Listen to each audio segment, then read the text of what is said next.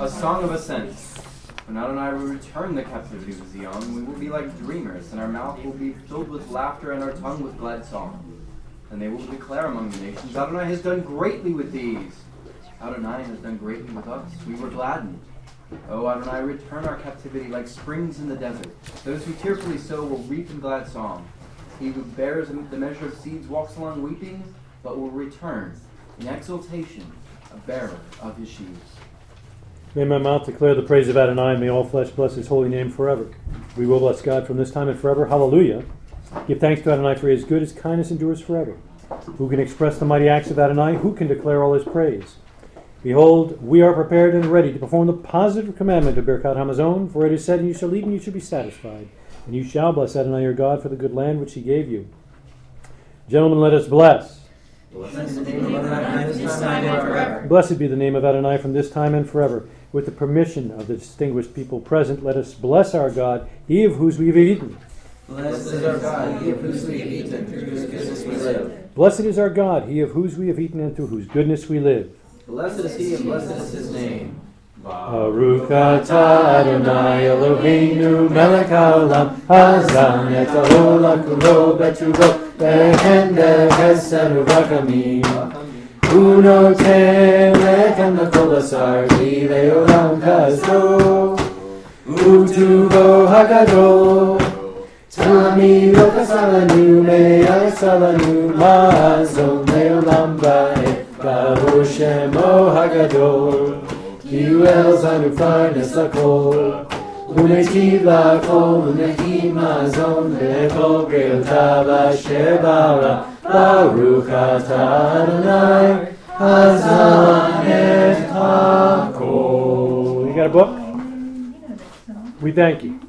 We thank you, Adonai, our God, because you have given it to our forefathers as a heritage, a desirable, good and spacious land, because you removed us, Adonai our God, from the land of Egypt, and you redeemed us from the house of bondage, for your covenant that you sealed in our flesh, for your Torah that you taught us, and for your statutes that you made known to us, for life, grace, and loving kindness that you grant us, and for the provision of food with which you nourish and sustain us constantly, in every day, in every season, in every hour. All right, Foster Brooks, take the top 17. First paragraph.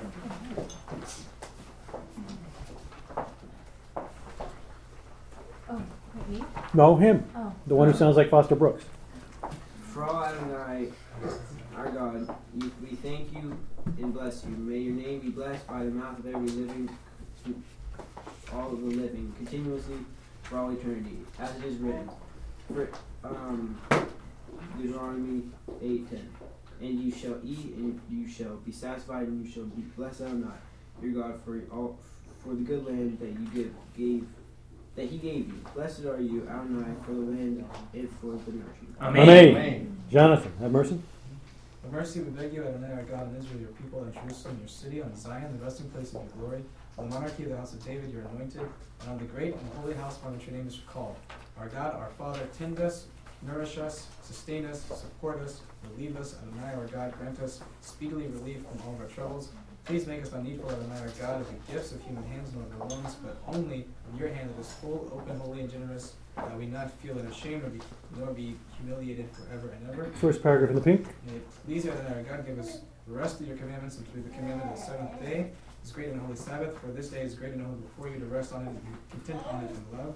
Ordained by your will, may it be your will, Adonai, our God, that there be no distress, grief, or lament on this day of our contentment. And show us, Adonai, our God, the consolation of Zion, your city, the building of Jerusalem, city of your holiness. For you are master, the master of salvations, and master of consolations. Bottom of the page. Build Jerusalem, the holy city, soon in our days. Blessed are you, Adonai, who builds Jerusalem in his mercy. Amen. Josiah, top of the page 19. Blessed are you. Blessed are you, Adonai, our God, King of universe, the Almighty, our Father, our King, our Sovereign, our Creator, our Redeemer, our Maker, our Holy One of Yaakov, our Shepherd, the Shepherd of all of Israel, the King who is good and who does good for all. For he did good, he does good, he will do good to us. He is bountiful with us. He is bountiful with us, and he will forever be bountiful with us. With grace and with kindness and with mercy, with relief, salvation, success, blessing, help, consolation, sustenance, support, mercy, life, peace, and all good. And of all good things, may he never deprive us. Amen. Nice and robust now. Go ahead. The compassionate one, may he reign over us forever. Amen. The compassionate one, may he be blessed in heaven and on earth. Amen. The compassionate one, may he be praised throughout all generations. May he be glorified through us forever to the ultimate ends, and honored through us forever and for all eternity. Amen. The compassionate one, may he sustain us in honor. Amen. The compassionate one, may he break the yoke of oppression from our necks and guide us erect to our land. Amen. The compassionate one, may he send us abundant blessing to this house and upon this Amen. The compassionate one, may he send us Elijah the prophet. He is remembered for good, to proclaim to us good tidings, salvations, and consolation. Amen. Together in the pink box, may it be God's will.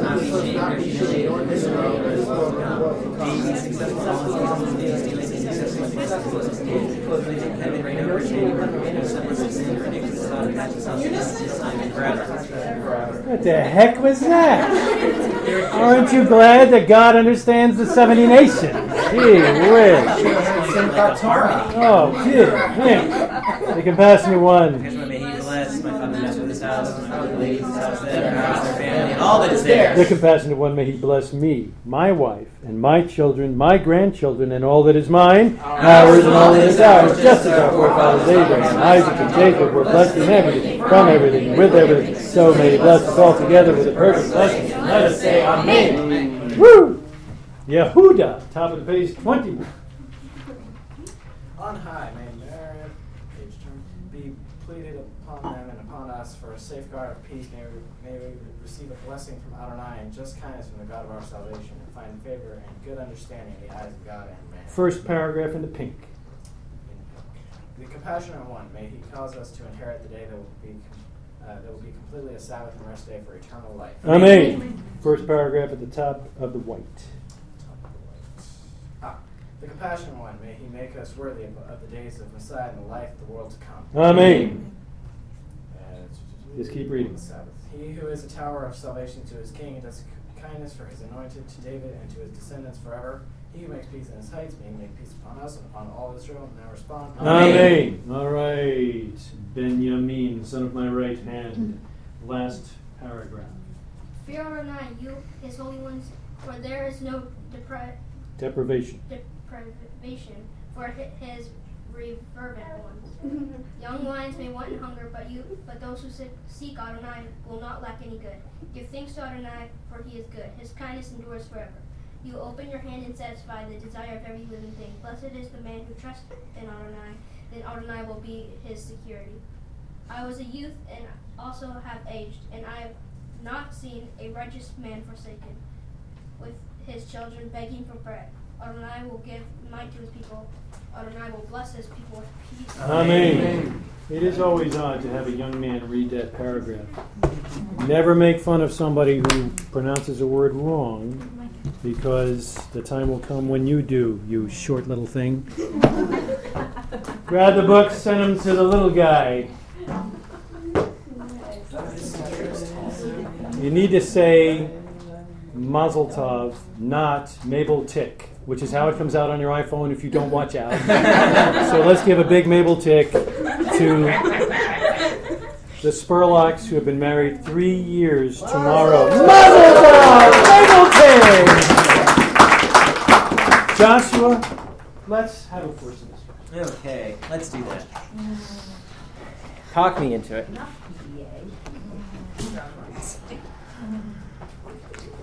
You know what? I have to say, when I was a kid growing up, I thought my parents did a great job of having just enough PDA in front of the kids so that you learn how to treat your wife when you get older without it being gross and weird. So it was. It's never gross and weird.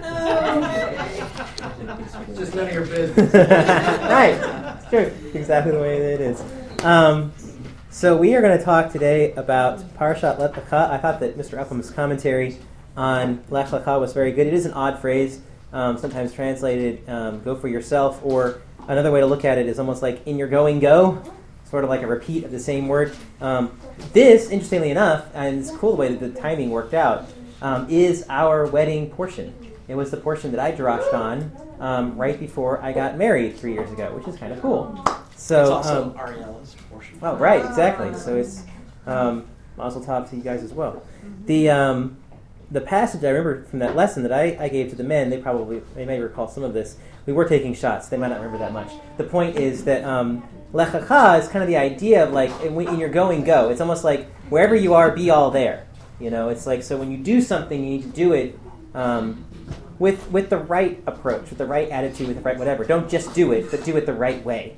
And Abraham is, he is such a great example of someone who does what God wants and does it the right way. And we see that throughout his life, and especially in this portion, we see it a couple of times where he is fast acting. He doesn't wait to do the commandments of God. And he almost always does them to the full extent. Like, he doesn't shortchange things. He doesn't do them a little halfway. He really tries to be a servant of God. What's interesting throughout this passage is that God reciprocates on multiple occasions. Throughout the passage, you get these blessings and these promises from God that almost always seem to speak to Abram at a time either of weakness or in a time when he might have doubts or questions. God is very good at both leaving him in some suspense at times, but at the same time, he always gives him enough to sort of have the prophetic inspiration to be able to accomplish whatever God's asking him to do. And in this passage, at the very beginning, God begins by telling him to leave everything he knows and go somewhere else, and I'm not telling you where. Which, if you look at that, it's an incredibly bold request that God makes of Abram. And but what's cool is the sages in the Midrash talk about how God addresses some of Abram's primary concerns. They say that whenever you go on a long journey, the three things that you are most at risk of losing are your wealth, or your reputation, your name, and then also travel and whatnot is tough on family life.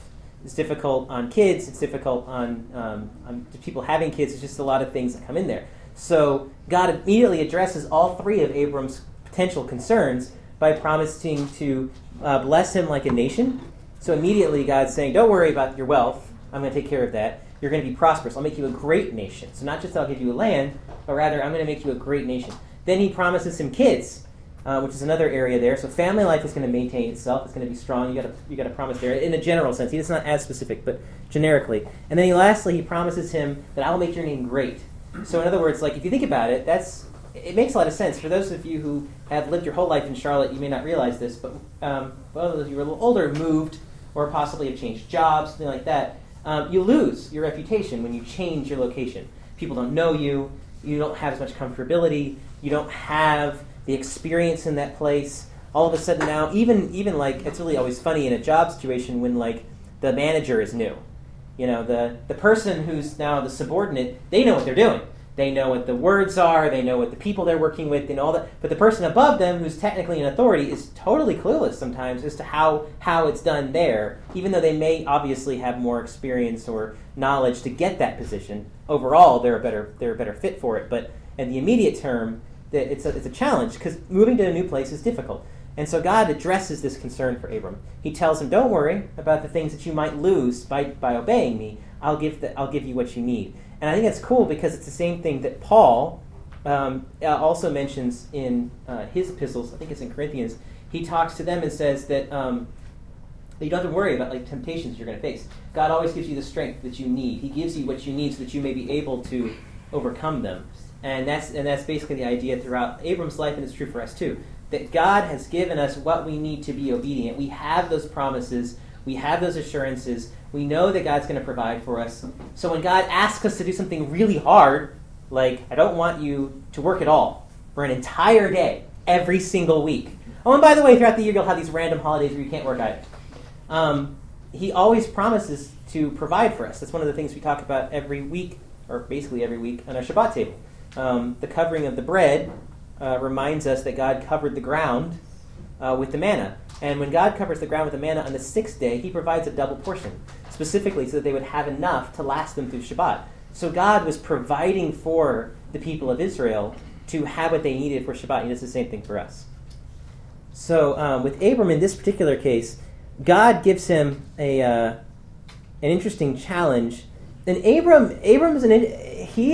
already a noble character. Before we've really even gotten a chance to get to know him yet, we've already learned some very interesting things. In the last portion, we find out who he married, who his family was, and Rabbi David Foreman had a really interesting commentary this week on this thing. He argues that, according to tradition, Sarah is also known as Iska, which is like a name meaning beautiful, because Sarah is a very beautiful woman.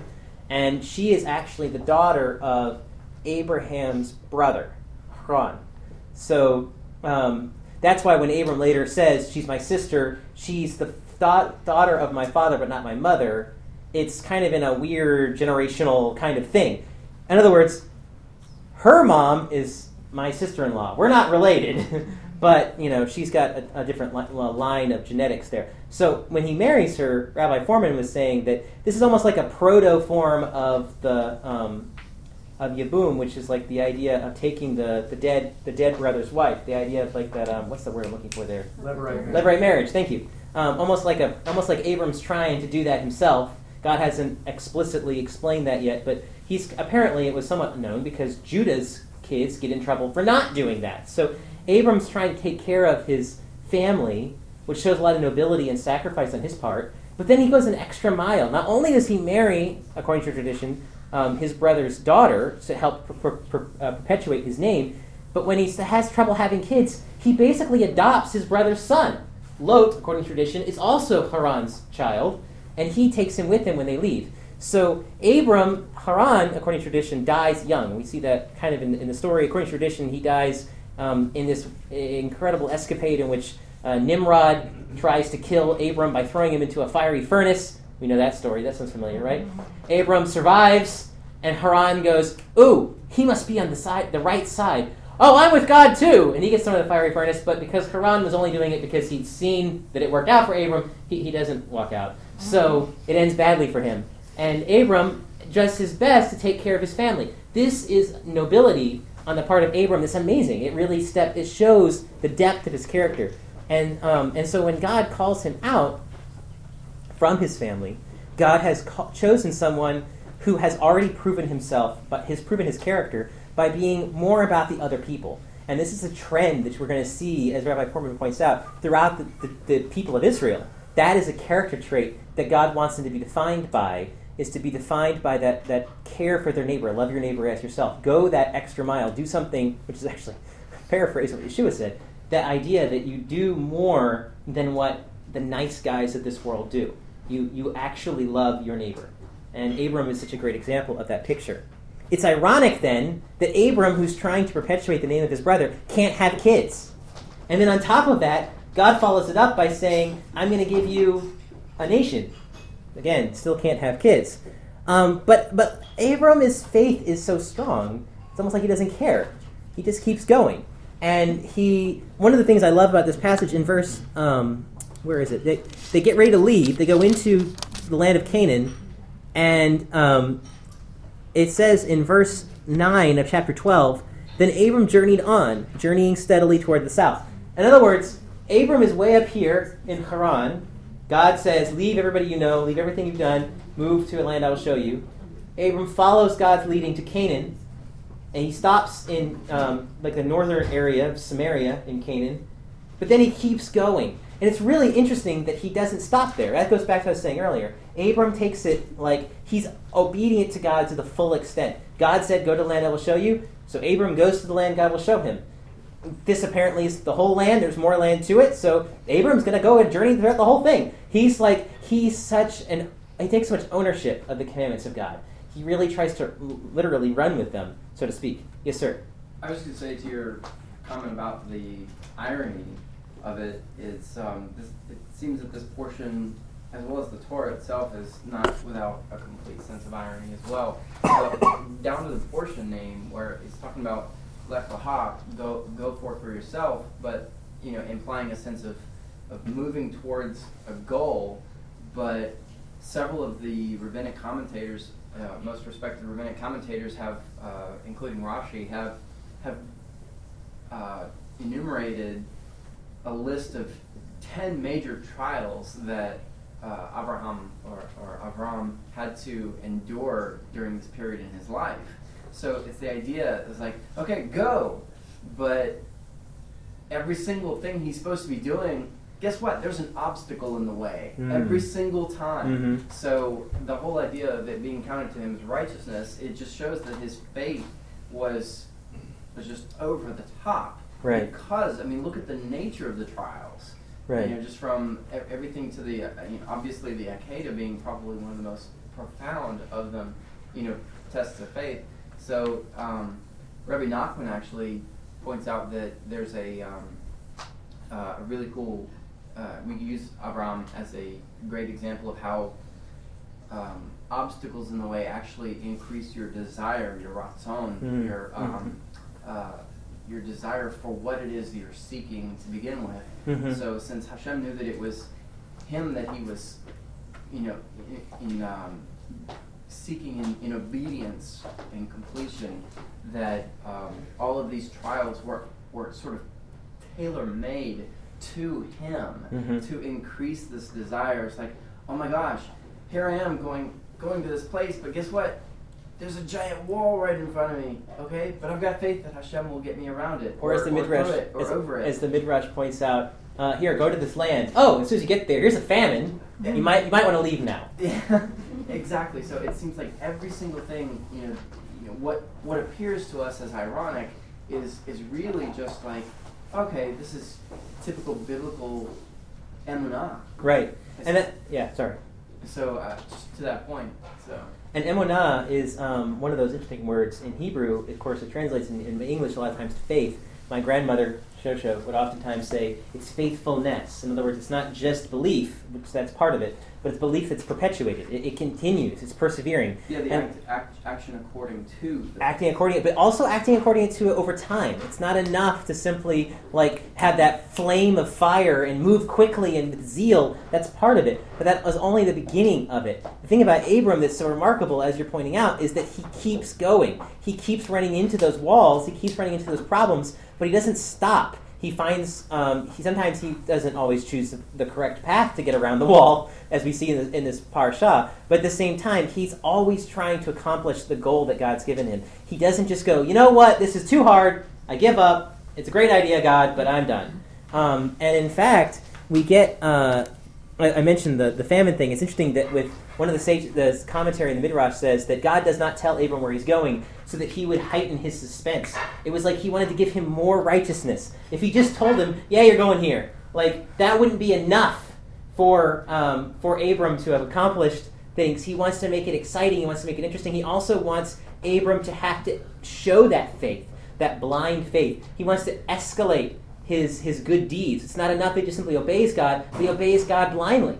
So it's like God's giving him extra stuff. It's kind of like the fact that my wife is planning our anniversary trip, and I do not know where we are going. I just know she's taking me to a land that she will show me. But it creates a suspense, and at some level it's a good thing because you get excited about it. And sometimes it's a challenge. I'm a planner. I like to know everything about everything. So it's like I trust her, and that's really what helped. And that's the difference. Abram trusted God. So even though he didn't know where he was going, they had that relationship, and he believed him. And what's amazing about that is that then, the sages talk about this a lot, the idea of adding to righteousness. They talk about with the people of Israel, too, that God would actually intentionally put them through challenges so that he could increase their righteousness. He would give them more opportunity to do more good deeds so that they could actually become even more righteous than they were before. And that's what he's doing with Abram. He's like, it's not enough for you just simply to do what I ask. I will give you a little extra challenge, a little extra things along the way that will push you, but I know you can handle it. That's another thing that Paul talks about. That he always gives us a way of escape. I know you can handle it, and when you do accomplish this, it will be even more merit to your benefit that I will then reward you for even more. Yes, ma'am. That's really encouraging because so often as a believer, I heard many believers kind of calculate whether God was involved or not by the ease of the journey. And so they would say, oh, I know God was there because he helped me find the dress. I mean, I know I was to get married. I said, no, I know. You can't believe that. And I'm thinking, my goodness. So when the doors were open and the way was smooth, we knew God was there. And so it's so encouraging to know that he's wanting to pour out favor and mercy and growth and stamina and all those strength, character qualities, and that's encouraging. He wants to make us better and not just simply make it easy for us. Mm-hmm. And that's Juliana and I have been talking a little bit about marriage as we're getting ready for anniversary. It's been on our minds. And talking about this idea that the sages expressed, I think I mentioned it 2 weeks ago, that if God wanted to make it easy for man and woman to live together, he would have just kept them one being.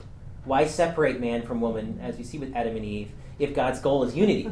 But that's not God's goal. God's goal is not uniformity. God's goal is for two different people to subjugate themselves to become one. Amen. So they have to work at it, and that's good for both of them. And that's what we see with Abram here. God gives these commandments, and he tells Abram what to do, but he intentionally puts those roadblocks in his path, but gives him a way through it, so that when he hits those walls, and you're going to see it over and over and over again, especially in this portion, Abram runs into a wall. Abram has another problem. Just when things are starting to work, something bad happens, and God meets him. And it's so cool that time and time again, just when Abram has to be thinking it's all over, there's no way this is going to work, God decides to have a conversation again. God will disappear for 13 years at one point in Abram's life, and then all of a sudden, just when probably Abram's given up on having his own kid, obviously Ishmael is the inheritor of the covenant, God says, you know what?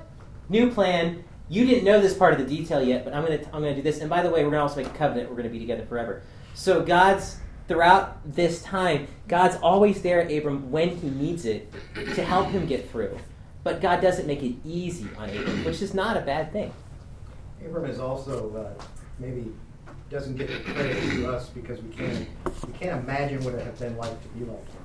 To be the first is remarkable. Think about it. In our economy, it's remarkable as well. I look at the Wright brothers, and they were like the first men to fly a powered, man-made aircraft. Unbelievable. But man, I would not get in that airplane. And I'll tell you what, anything that I've ever flown is like light years beyond them, and I look at what they flew and go, that's just stupid. Right? Right. And yet we revere that because it was first. God does the same thing. Abraham gets credit because he's the first one. Right. Not just because, and we say, that's where, it's credited him as righteousness. To have faith, it's because he's the first one. He's not emulating anybody. Right. His grandfather, Eber, no doubt, he knew, and also Shem, he knew these men and learned from them, but Abraham's the first one called to go out. Right. And so to me that makes him so unique, and the credit that's due him because of that, and God honors him because of that, we will never be able to compare, except where God calls us uniquely to go out. And that's why if I were choosing a passage, I would not have chosen Romans chapter 4 and to tie into today's passage. I would have chosen Matthew 28, where Yeshua gives his marching orders to his disciples, because each of us have been called to go out. Right. Well, that's the term used in Greek for the assembly is the ecclesia, the called out ones. That's right. The idea of being set apart. And we definitely understand that Gentiles trying to keep the Torah is...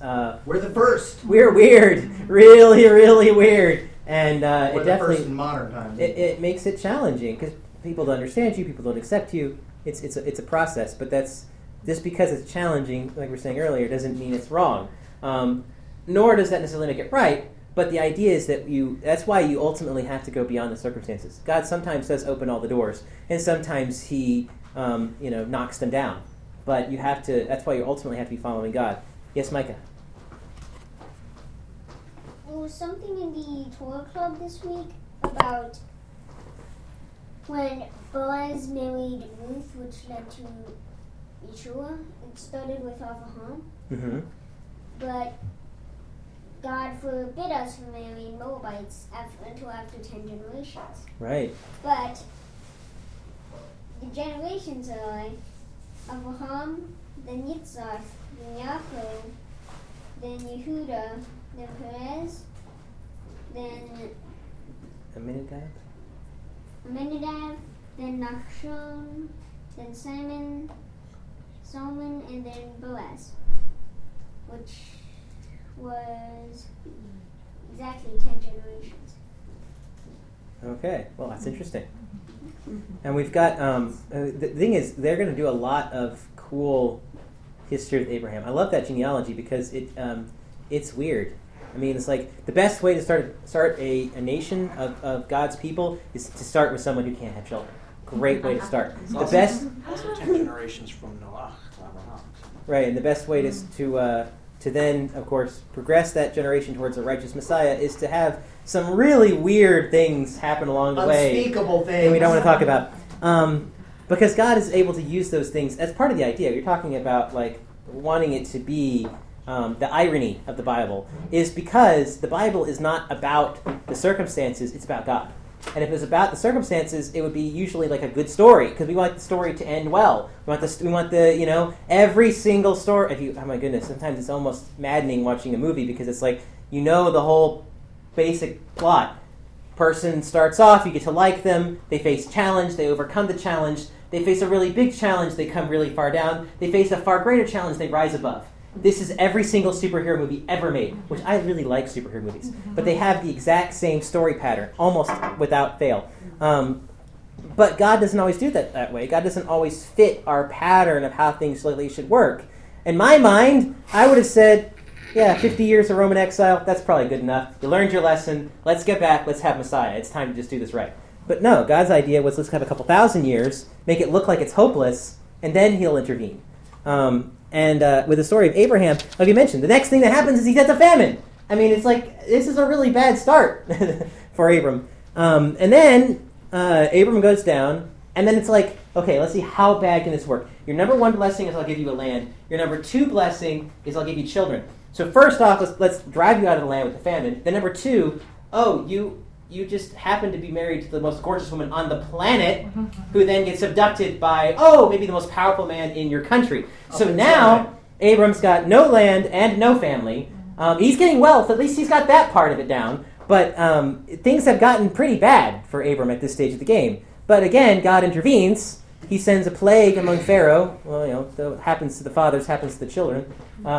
And Egypt sends them out. Now, what's interesting, though, is that it continues to not go as well for Abram as we'd like it to. But before I get to that, yes, sir, you have a comment.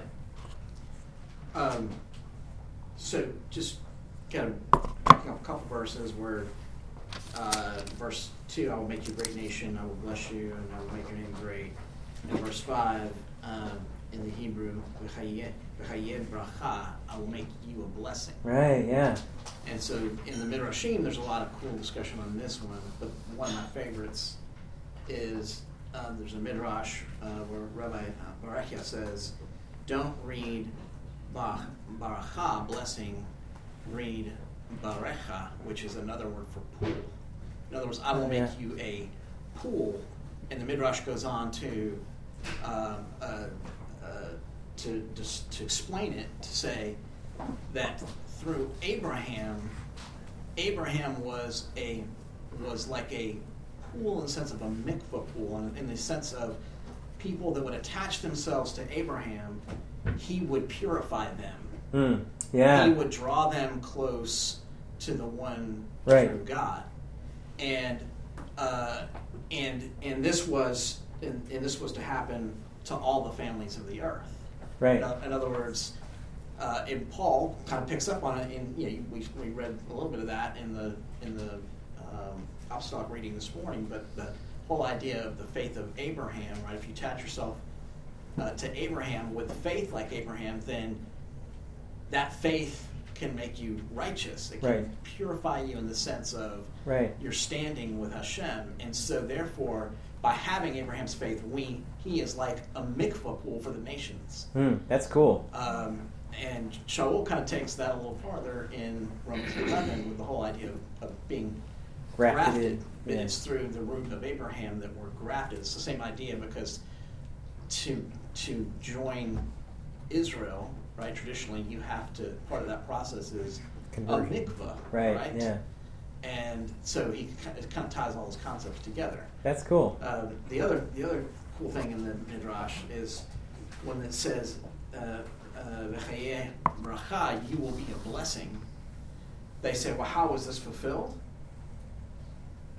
Because we pray the blessing. We pray Baruch atah Adonai Magen Avraham. Right. We pray. Literally, his name is a blessing in the daily prayers. That's pretty cool. And so, in that sense, there was a literal fulfillment of this as well. Absolutely, yeah. The Midrash goes off on that one. They say that not only does God make him a blessing, but he puts him before himself. Because the first stanza of the Amidah prayers is the blessing of Shield of Abraham, but the next one is about God resurrecting the dead. Yeah. So God actually promotes Abram. In fact, they said a similar runoff on that when he says that those who bless you, I will bless. Those who curse you, I will curse. They say God puts Abraham above himself. Because in other passages, God makes it very apparent that if you attack me, he will respond on his own behalf. But in this case, God tells Abram, I will act on your behalf. So rather than you having to take care of yourself, I will intervene on your behalf, and those who treat you well, I will treat well, and those who don't, I won't. So you get that God, he shows so much love to Abram. It's so cool throughout this story, and when we get to chapter 15, I think it really kind of shouts out in that passage that God his relationship with Abram is so tight, it's so close. He really cares about Abram, and he keeps trying to interact with him in a way to keep that faith burning, keep him stronger. And we see that a little bit here at the end of throughout chapter 13. After the Egypt situation ends, Lot and his shepherds, they start having issues with Abram's shepherds. Apparently, I didn't realize there was not enough grass in the entire land of Israel for them to sit together. But apparently there wasn't enough. So in that particular patch, I guess it was too rocky. The famine was hard on them. So there's this issues, conflict, and Abram, to his credit, is the one that steps in first. The sages say, "Great is peace." In fact, I can't recall. It's so unfortunate that I can't remember the name of the guy right now. But there's a whole little run from one of the sages on all the different ways that peace make its appearance in our faith, and it ends with things like our last stanza of the Amidah is about peace. The blessing of God is we sang it this morning in the psalm. He will bless his people with strength and peace. In other words, it ends with peace. Peace is the greatest thing that God gives to his people. God gives the wicked wealth. He gives them long life as a reward for the handful of good deeds they do in this life. But it says specifically in Scripture there is no rest, there's no peace for the wicked. So the wicked do not merit this incredible privilege of having peace. Abram fights for peace. Like Moshe, who would be his descendant later, he is the first one to step up to the plate. There's a problem, he doesn't wait for Lot to come to him. He doesn't say, well, it's not even, I don't even have the issue with Lot. It's our shepherds that got to fix things. We'll let them deal with it. He intervenes as the peacemaker. Messiah Yeshua would talk about the fact that the peacemakers would be called, friends of God? Or is it sons of God? Sons of God? Sons of God. Abram is called a friend of God. You get this imagery of this relationship with God is because Abram is a peaceful man. Abram, and he doesn't just go the extra mile by humbling himself to come to talk to Lot first, which is by itself impressive. He then gives Lot the opportunity to pick where he wants to go. Abram is the veteran. Abram is the experienced one. Abram is practically Lot's dad in this relationship. And instead of saying, hey, look, I am the big kahuna here, and I can pick.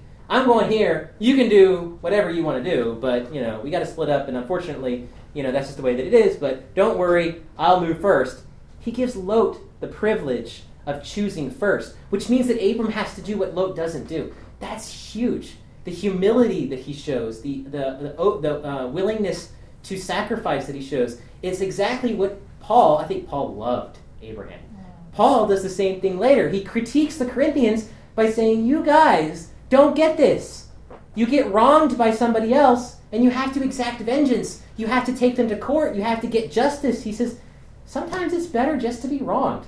Sometimes the damage to the relationship and the damage to the community is not worth you getting what you deserve. Was it wrong? Yes. Does it matter? No. You need to be a bigger person and deal with it rather than exacting what is yours from the other person. And that's what Abraham does here. It's not his problem, but he fixes it. It's like, I actually was writing about it this week, talking about Israel for my website. It was so funny. Like John Kerry, who's the Secretary of State, meets with the Israeli Prime Minister Benjamin Netanyahu, and of course they've had all this violence and chaos and mess. It's all the Palestinians' fault. They're all killing innocent Israelis for no real good reason. They're all lying about what Israel is doing to try and stoke the anger and whatever else. And Kerry meets with Netanyahu, and after the meeting with Netanyahu, before he's met with the Palestinian leadership, he has all this optimism because now they have a plan to fix things. Because whose job is it to fix things? It's Israel's job. Did Israel cause the problem? No. Did Israel do anything really to stoke? Not really. But Israel's the one who has to be the first one to make that step. Israel's the one that has to give up something first. Because that's what righteous people have to do. Somebody's got to make the move for there to be peace.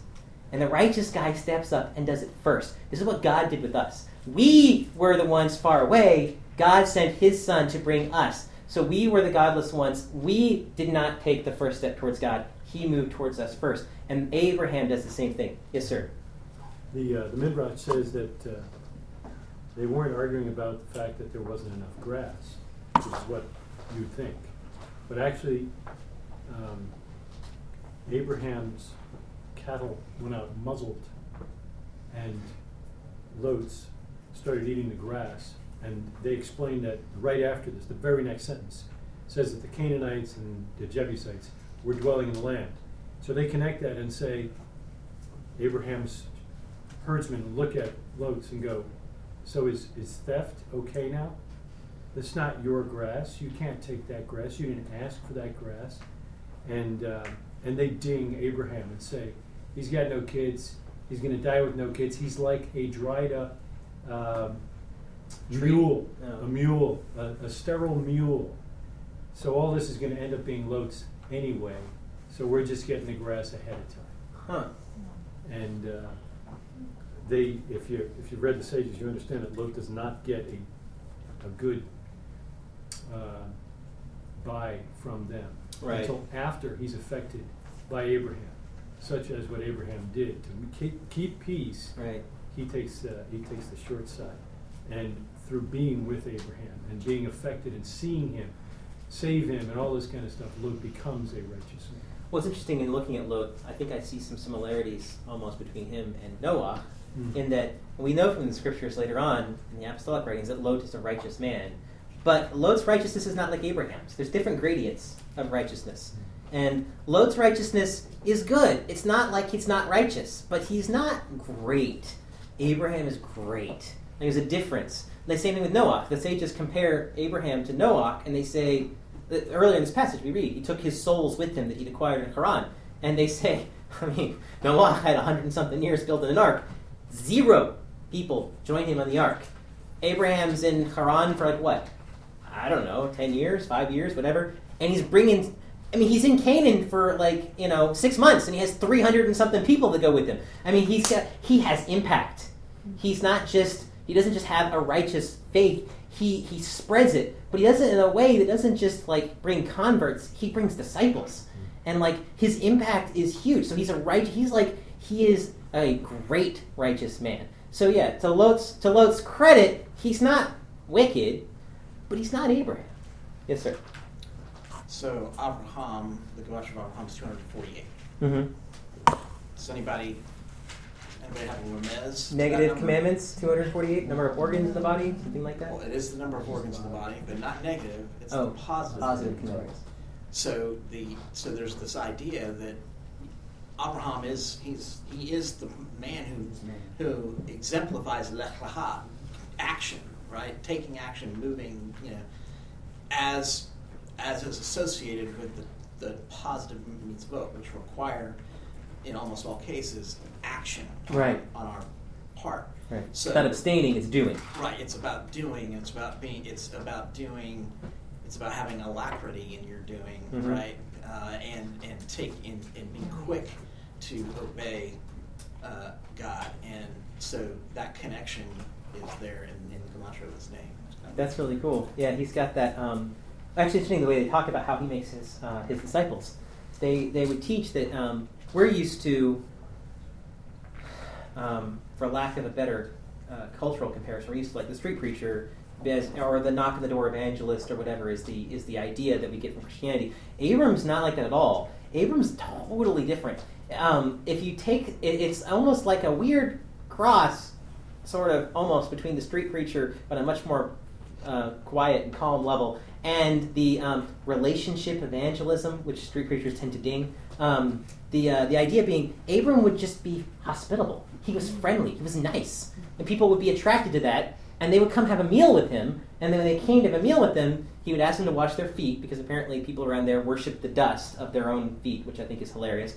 So God, his first step was, hey, let's get past the idolatry. And then he would lead them in what we just did a little while ago, the Birkat Hamazon. So the point is, and this is tradition, the point is that Abram found the ways to sneak God in there, not being like aggressive about it, but he was open about it, and that had an impact on the people around him. His hospitality is what they say Lot copied, because when he finally gets his righteous act together, he's in Sodom, and the two visitors come, and he invites them in. He's the guy who does that.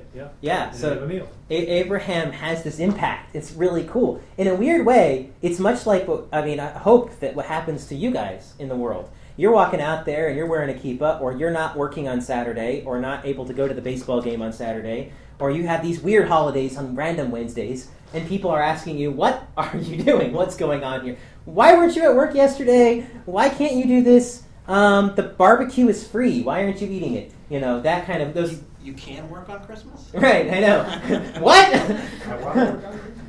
You know, all these different questions, and the idea is, why do you have strings on your pants? What is that? That's the one I always think is most people most confused. The kippah, most people have seen before. They're like, okay, it's a small little hat. Jews wear those. What are those? Is that like some Native American thing? You know, the Pope wears the hat too. The strings he doesn't wear. The strings are different. So the idea being that you're supposed to stand out, because I think it's like Abraham. You want to you hopefully want to integrate God into your lifestyle. What made Abraham such a great witness, I think, to the people around him was that God was part of his life. It wasn't just that he spoke about God; it's that he lived God. And when he acted in such a way that was different than the people around him, they asked questions. They wanted to know more, and he was open about it. He didn't have to be the fire and brimstone standing on the street corner, because he was God among them. It was a different experience for him and the people around him, and it was really powerful. Yes, sir. That tradition about Abraham kind of sneaking like a blessing in with travelers, it kind of the question that the Lubavitcher Rebbe was asked was like, isn't that a little deceptive? Like, does that even count if somebody just barely even knows who God is or has an idea of God and they say a bracha? Like, what good does that do? And his point was that it's actually more in line with a human's nature to bless God than it is for him not to bless God. It's actually against human nature to ignore his very creation. So it's really just a connecting back to what's inside everybody, which is this connection to God. And that actually helps to make a little more sense out of it, because just how that all flows. That's very cool. Yeah, you're going to what someone really is, whether they realize it or not. Not only having them say the blessing too. Just a little thing you can do is just when people sneeze, say God bless you. You get an opportunity. You get a buy anywhere in the world. You can say that, and no one has a problem with it, and you have an opportunity to bless someone else. Actually, they say that I've been reading the Chofetz Chaim's daily portion on Lashon Hara, and half of it is all the halakha, the practicality of how to avoid speaking evil speech, slander, and gossip, and that kind of thing. And the other half is all commentary about how great it is to speak peaceably and all that stuff. So one of these things they say is that there was one guy who was like renowned for always greeting people, because in Hebrew you greet someone with shalom. And it was so cool that they made a point that he blessed literally everyone like he met. And he wouldn't let anyone beat him to it. He was always the first guy. You know, he wouldn't wait for somebody else to say hello to him. He would always respond first. But that idea of being a blessing, like we're talking about Abraham, he shared the blessing around him. One of the things we see here when Abraham sends Lot, says, you take whatever you want. I will take the leftovers, basically. God then comes back, and this is so cool. This is the fulfillment of the way that God works. Abraham is generous, And God then says, you get it all. Abram tells Lot, you pick where you want to go, I'll go the opposite direction. So it says specifically, Lot lifted up his eyes and saw this area was beautiful. He chose that. God then visits Abram in a dream and says, everywhere you look, that's yours. So in other words, you gave something away, in effect, by letting Lot pick first. And God's basically telling Abram, that's not going to be Lot's. That's going to be yours. And it's the idea of, in the Proverbs, it talks about spread your bread on many waters, and you'll gather much back. The idea of Yeshua talking about it's better to give than to receive. This whole concept of you act generously, God rewards you in abundance. And it's really it's counterintuitive to us as humans because we like to think of ourselves, well, if I give something away, I have less. That's the concept. But Rabbi Lapin is very strong in arguing the idea that actuality, when you give away, you set yourself up to receive more. Your personality is different, even just on a practical level. You're more likely to acquire more because you're not as clinging to the stuff that you have. At the same time, God also, in a spiritual economics system, rewards those who are generous. So when Abram sends Lot off, God blesses him. We also get here a really interesting, odd passage in the beginning of chapter 14 about these random kings with weird names we can't pronounce that happen to have a war, and they tell us odd amounts of history about them. There was 12 years and 13 years, and it's all this stuff. Actually, if you think about it, though, there's some really powerful things we can glean from this. Number one, we learn that God is in charge of the world events. Abraham is this little tiny guy with his, not so tiny family, several hundred people that he's attached to, living here. His little nephew is over here with his family, and way the rest of the world, the powers that be, are fighting each other. But what's fascinating is the time frame that they mention. There's 26 years that spreads across this conflict between the 5 kings and the 4 kings. And it's only at the end of these 26 years, long before Abraham ever got to the land of Canaan, that 26 years later, God sets this battle up for Abraham to become the hero. It's almost like God was thinking, well, of course, way in advance here, to plan this out where Abraham gets a chance to step in, rescue the people of Sodom. He meets Melchizedek. He gets to make a point to the king of Sodom. He gets to also rescue Lot. And it's like, this could have happened 10 years ago. Why did this happen now? And God is, as we see in the book of Daniel, God is the one who sets up kings and brings them down. Amen. God's the one who is orchestrating world events. And it's not about the world events, it's about his people. The world events are just like, the background. It's the characters in the other part of the stage that are talking with each other, but they're not, no one's hearing their words. They're setting it up, making it look good for the hero, which in this case is Abram. And it's funny because you may not realize just how impressive this was. 5 kings versus 4 kings, modern scholars, they come back and they say things like, well, back in those days, 5 kings, they probably had villages of 45 people, so it's really not that impressive. Abram's got 300 and something. It was probably an even fight, whatever they want to come up with. These guys were kicking some serious hindquarters before they met Abram. And I say this, pardon well, not really French, but anyway, the point is that these guys, if you read the list of who they fight before they get to Abram, it's like a who's who of the Middle East. I mean, for those of you who may not realize these weird names and what they mean, let's run through a few of them. The Rephaim. Rephaim are the terrifying giants that are roaming around the land of Israel that make all of the spies come in. Except for Joshua and Caleb. The other 10 are like, we were just grasshoppers in their sight. They were huge, ginormous. Okay, that's the Rephaim. Then we get to mention the, what was the other one? The Zuzim. Zuzim, I believe, also show up. Same thing, more giants. More giant, big, nasty people. The Emim. Oh, that's another one for giants. And then the Horites in their mountains of Seir, that's where... sounds scary. That sounds scary, but that's where the Edomites go in and take over Seir from the Horites. In other words, you've got, these are, entrenched, hardcore people. And then it also mentions the territory of the Amalekites, which is also not pretty nasty, and the Amorites. In other words, these guys go in, and they just lay waste to the toughest, biggest, most terrifying enemies in the Middle East. And then they meet up against 5 kings, there are only 4, and they destroy them. So when Abram goes after Lot, he's not going after a couple of punks who picked on his nephew. He's going after like the most powerful enemies on the planet. These are the who's who. According to tradition, one of them, Amraphel, is Nimrod. Nimrod is a mighty hunter before the Lord, right? Nimrod is like he is the villain of villains. He's the one, according to tradition, who threw Abram in the fiery furnace. So when Abram goes after Lot, this is like, I mean, again, the scripture is kind of, they don't downplay it. It's kind of buried in there, though. How significant this is. I mean, it would be almost as though I don't know. Did anyone ever see the movie Red Dawn? I mean, it's a really random allusion. Yes, the very first one, way long ago.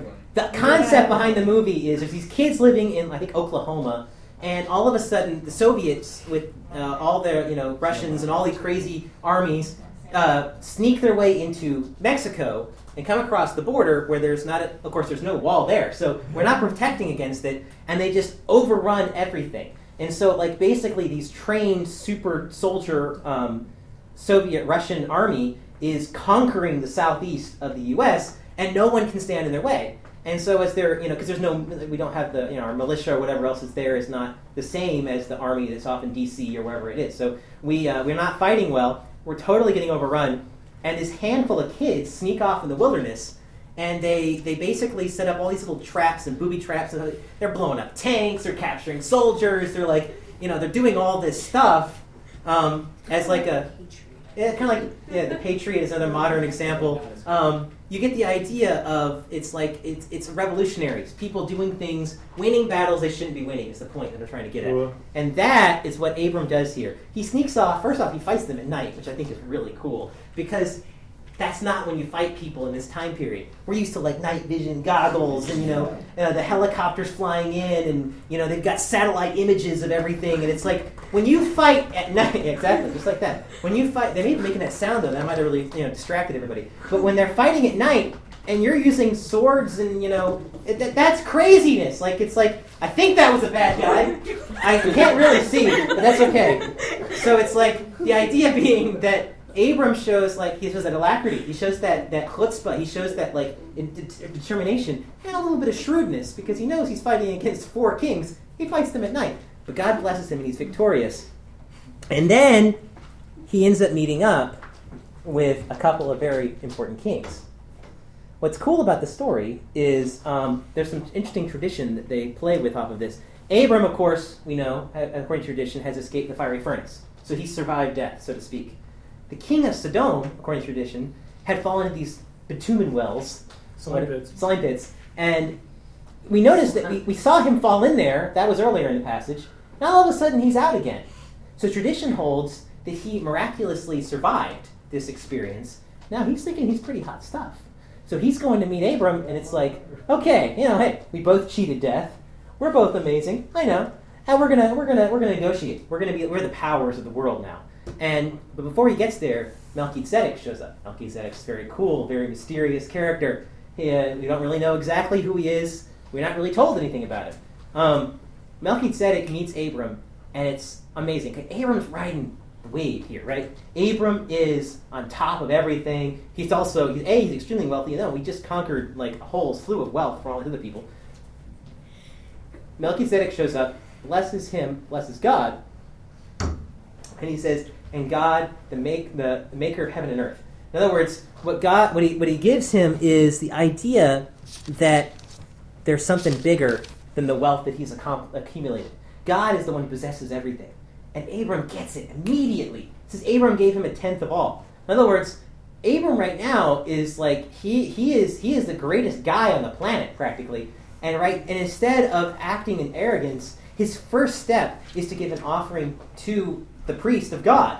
His generosity is overflowing, and he gets it. He's not just giving the offering because it's that's a cool thing we should do, but he recognizes that God's in charge of everything. He recognizes that all of his success has been God's blessing.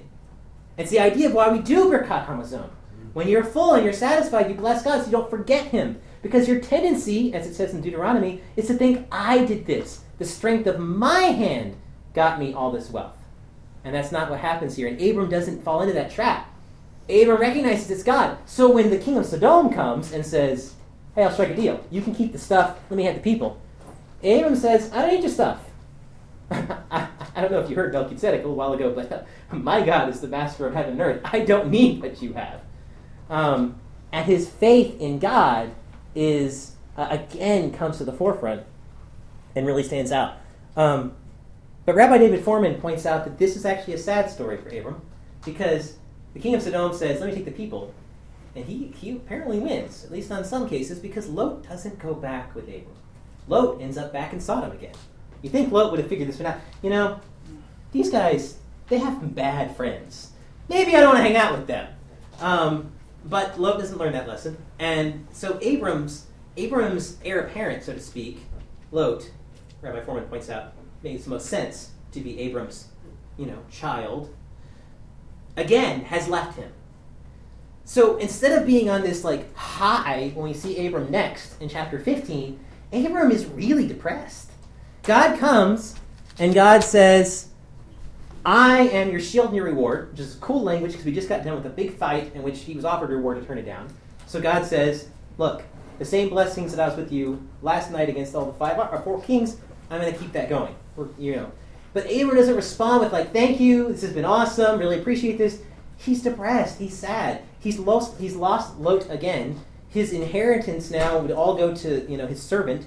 He was a great guy, but not what Abram's joy and desire is. It's not Abram's vision for his life.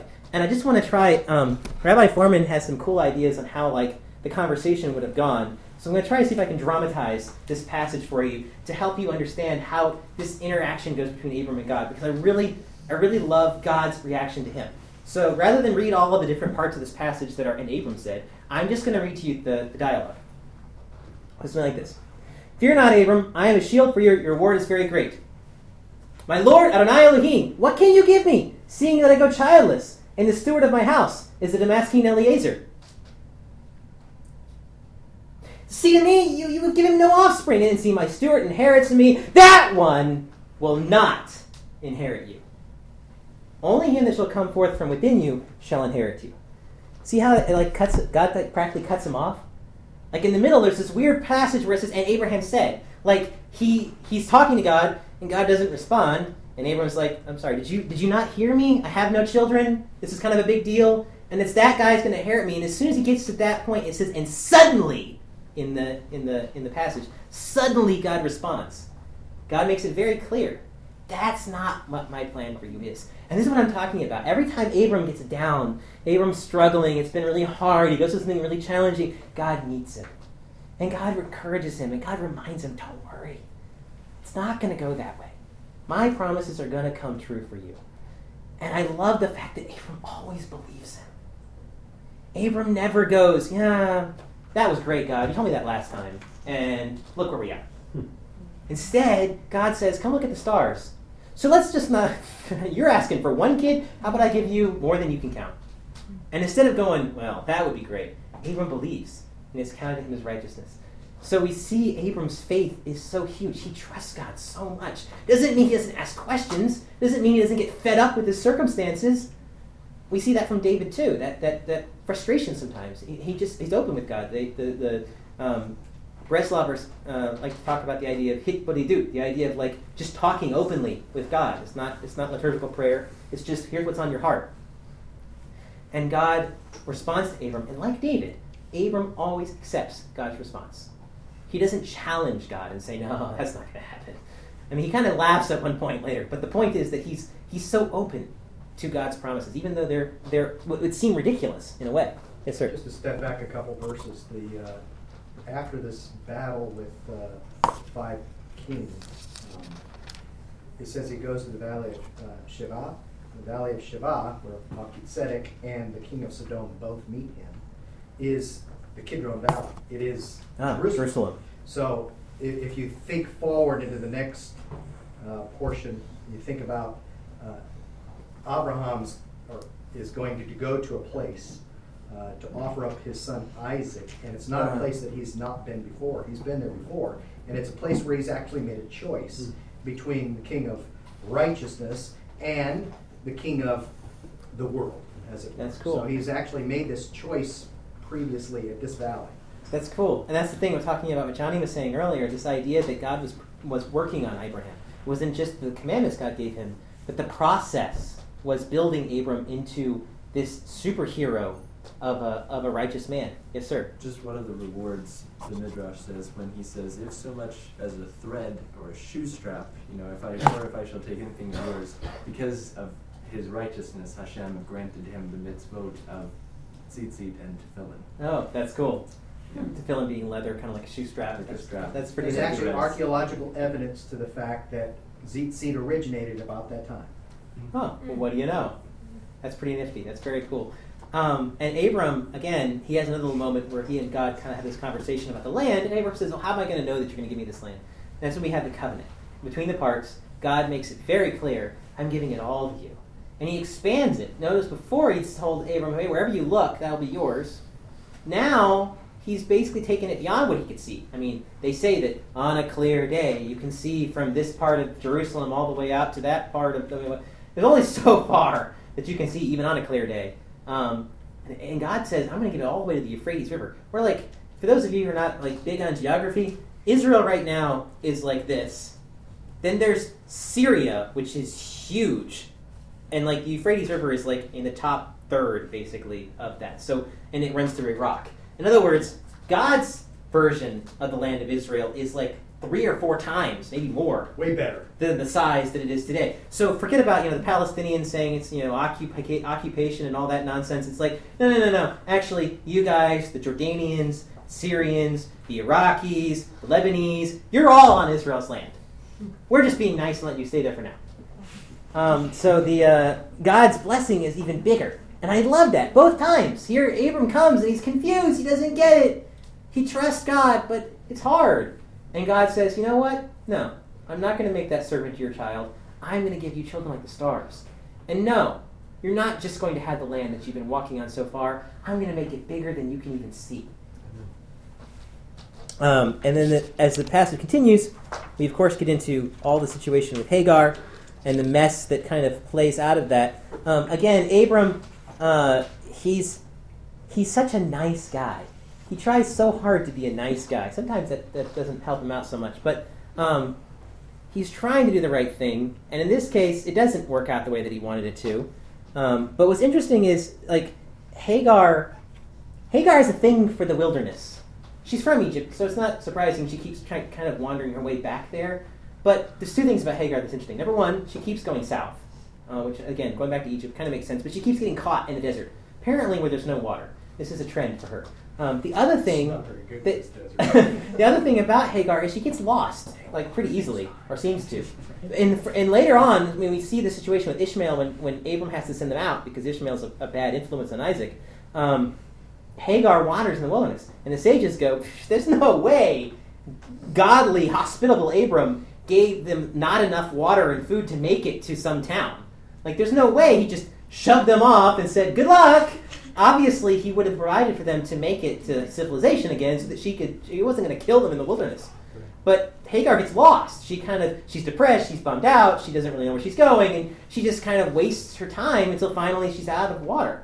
And the kind of a similar situation is here. The angel meets Hagar and says, "Where are you coming from and where are you going?" And she has no idea. She just says, "I'm fleeing from Sarah." Well, she knows where she's coming from, but she never knows. She has no idea where she's going. No idea where she's going. And that's a trend with the descendants of Ishmael. It's like who end up being a nomadic people, and good at going, just not necessarily knowing where they're going. They know where they're going now. They're going to Europe and America. The whole passage about how she later in the portion in the Torah where she talks about how she leaves her son a bow shot distance away. It's like, well, there's this complete identification of their people with weaponry. Right.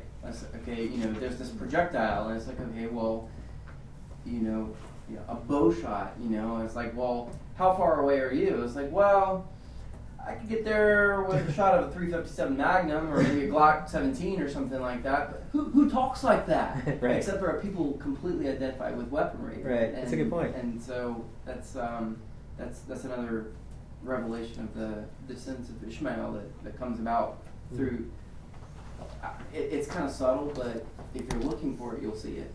And Hagar, like I'm talking about her getting lost in the wilderness, part of the idea here is that one of the things that God does with her, it's interesting, he does somewhat similar with Ishmael. He has grace on Ishmael, in large part, I think, because of his father, Abraham. He also has grace on Hagar as long as she's attached to Abraham.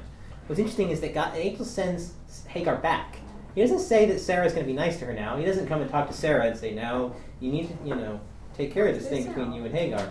He sends Hagar back. But it's interesting because I can't recall if I've actually read this in the commentary. It just sounds like Midrash because it sounds like it. Where are you going and where are you coming from and where are you going? It's almost like, where are you coming from, Abraham and his righteousness? Where are you going? Back to Egypt and its idols. It's like, what is your plan here, Hagar? Where are you going? What are you doing? And the answer is, you need to turn around. You need to go back. One of the things they commentate on Lot when he leaves, they say he goes from the east, which is a bizarre way of talking. You don't go from the east, you go towards the east. East is eternal. So they say that he went from, in Hebrew, the word east is beginning, kedem. So he goes from the beginning. In other words, Abram is like he's like the ancient one. He's like connected to the ancient one. From the beginning, he's connected to God. So when Lot goes from the beginning, from the ancient one, he's going from the ancient traditions, he's going from the worship of God. And that's kind of almost, I think, the imagery you get here with Hagar. She's leaving, maybe for a justifiable reason, but she's fleeing from the one guy who has that faith that she can attach herself to. When we get to the chapter we're going to talk about it very fast, so we're running out of time.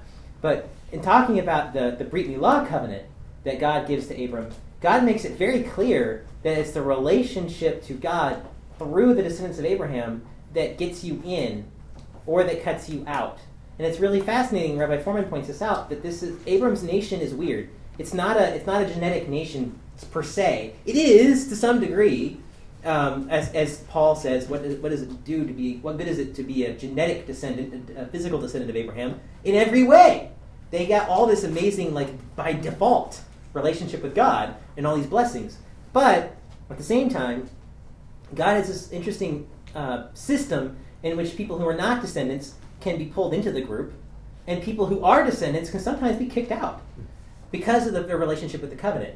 And that is something that Paul relates to in Romans 11, when he's talking about, in fact, ironically enough, I think it's the same passage where he says, or right around the same passage where he says, what good is it to be a physical descendant of Abraham? In other words, his point being that it is a huge benefit to be physical Israel, but you have a responsibility still to act on that.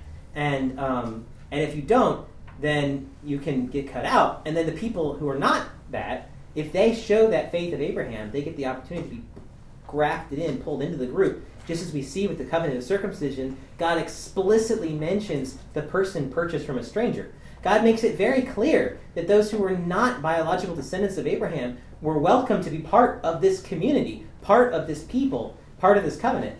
But again, it goes back to, what do they act like? So Hagar here is, I feel like, getting kind of the same opportunity. She's basically being told, look, I will bless you and take care of you, but you've got to go back to Abraham.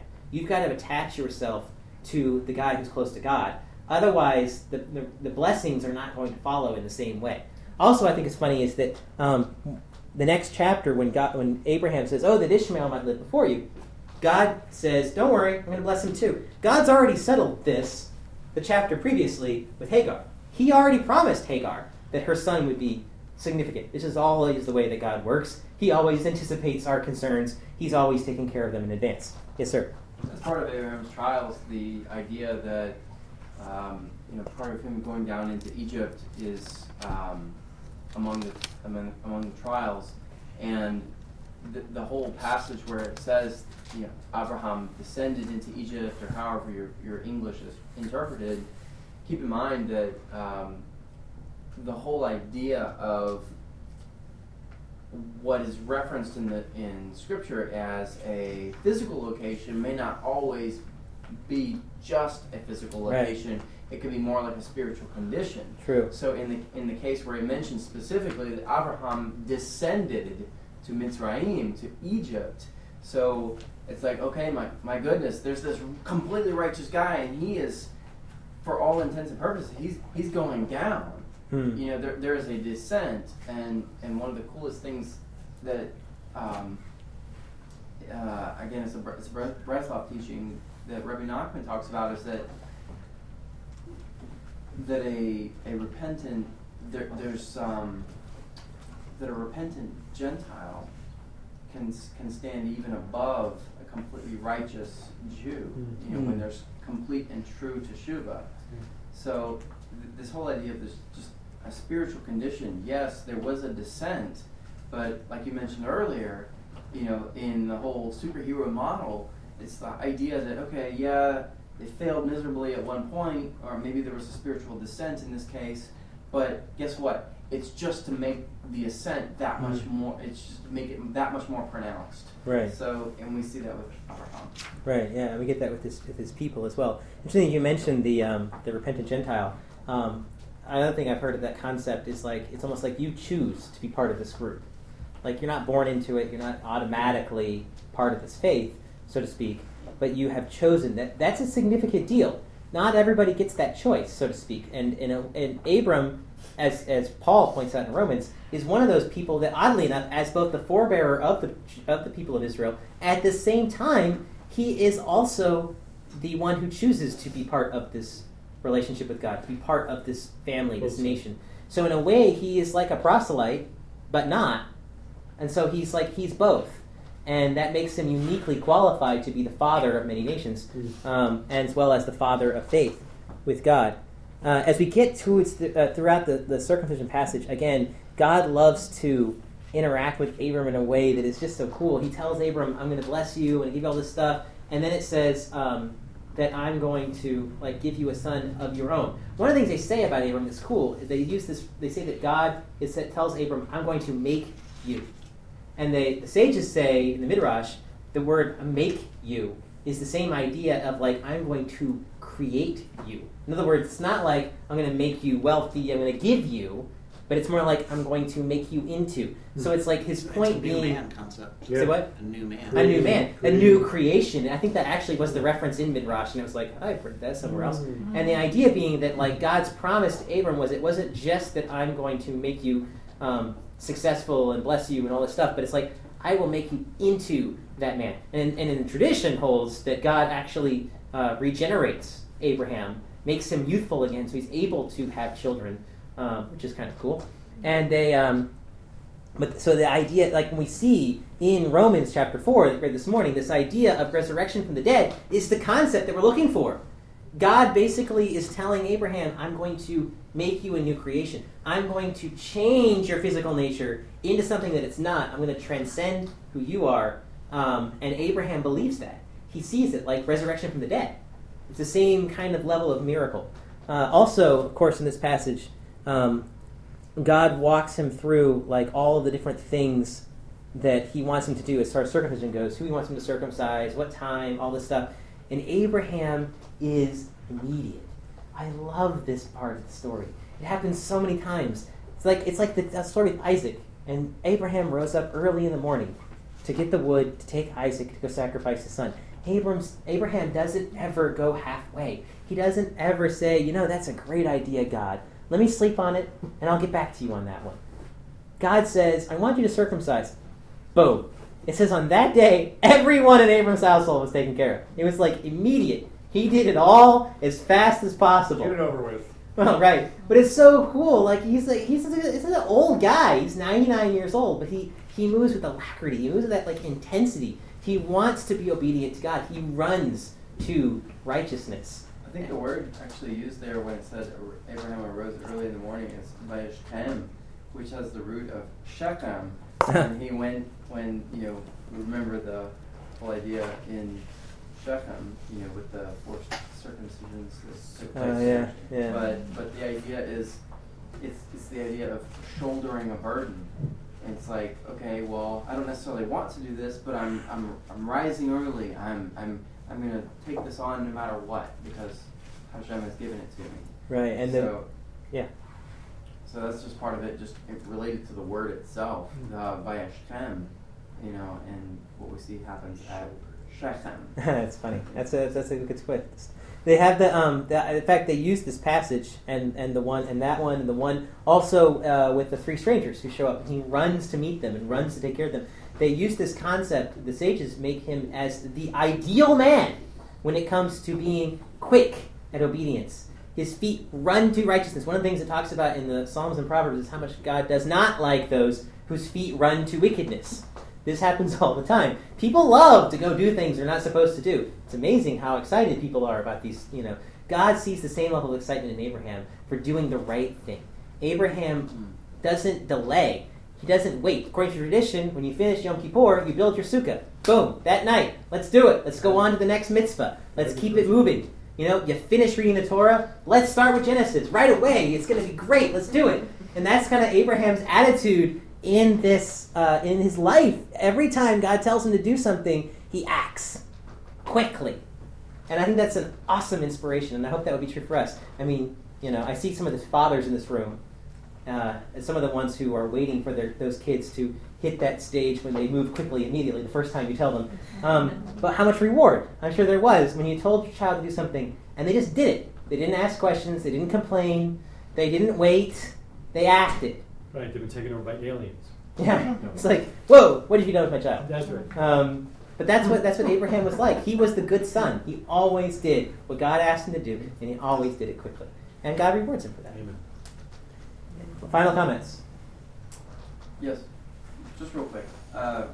During our portion discussion, we received a message from someone I think has embodied a lot of the values and Abrahamic principles that we've been talking about. Someone who was asked to leave where they've become comfortable and accustomed to to community and stuff like that, just to leave on a moment's notice. Just demonstrating again that Abrahamic faithfulness and everything. Glennis is watching us on the. Hey, Glennis! I love you, Glennis!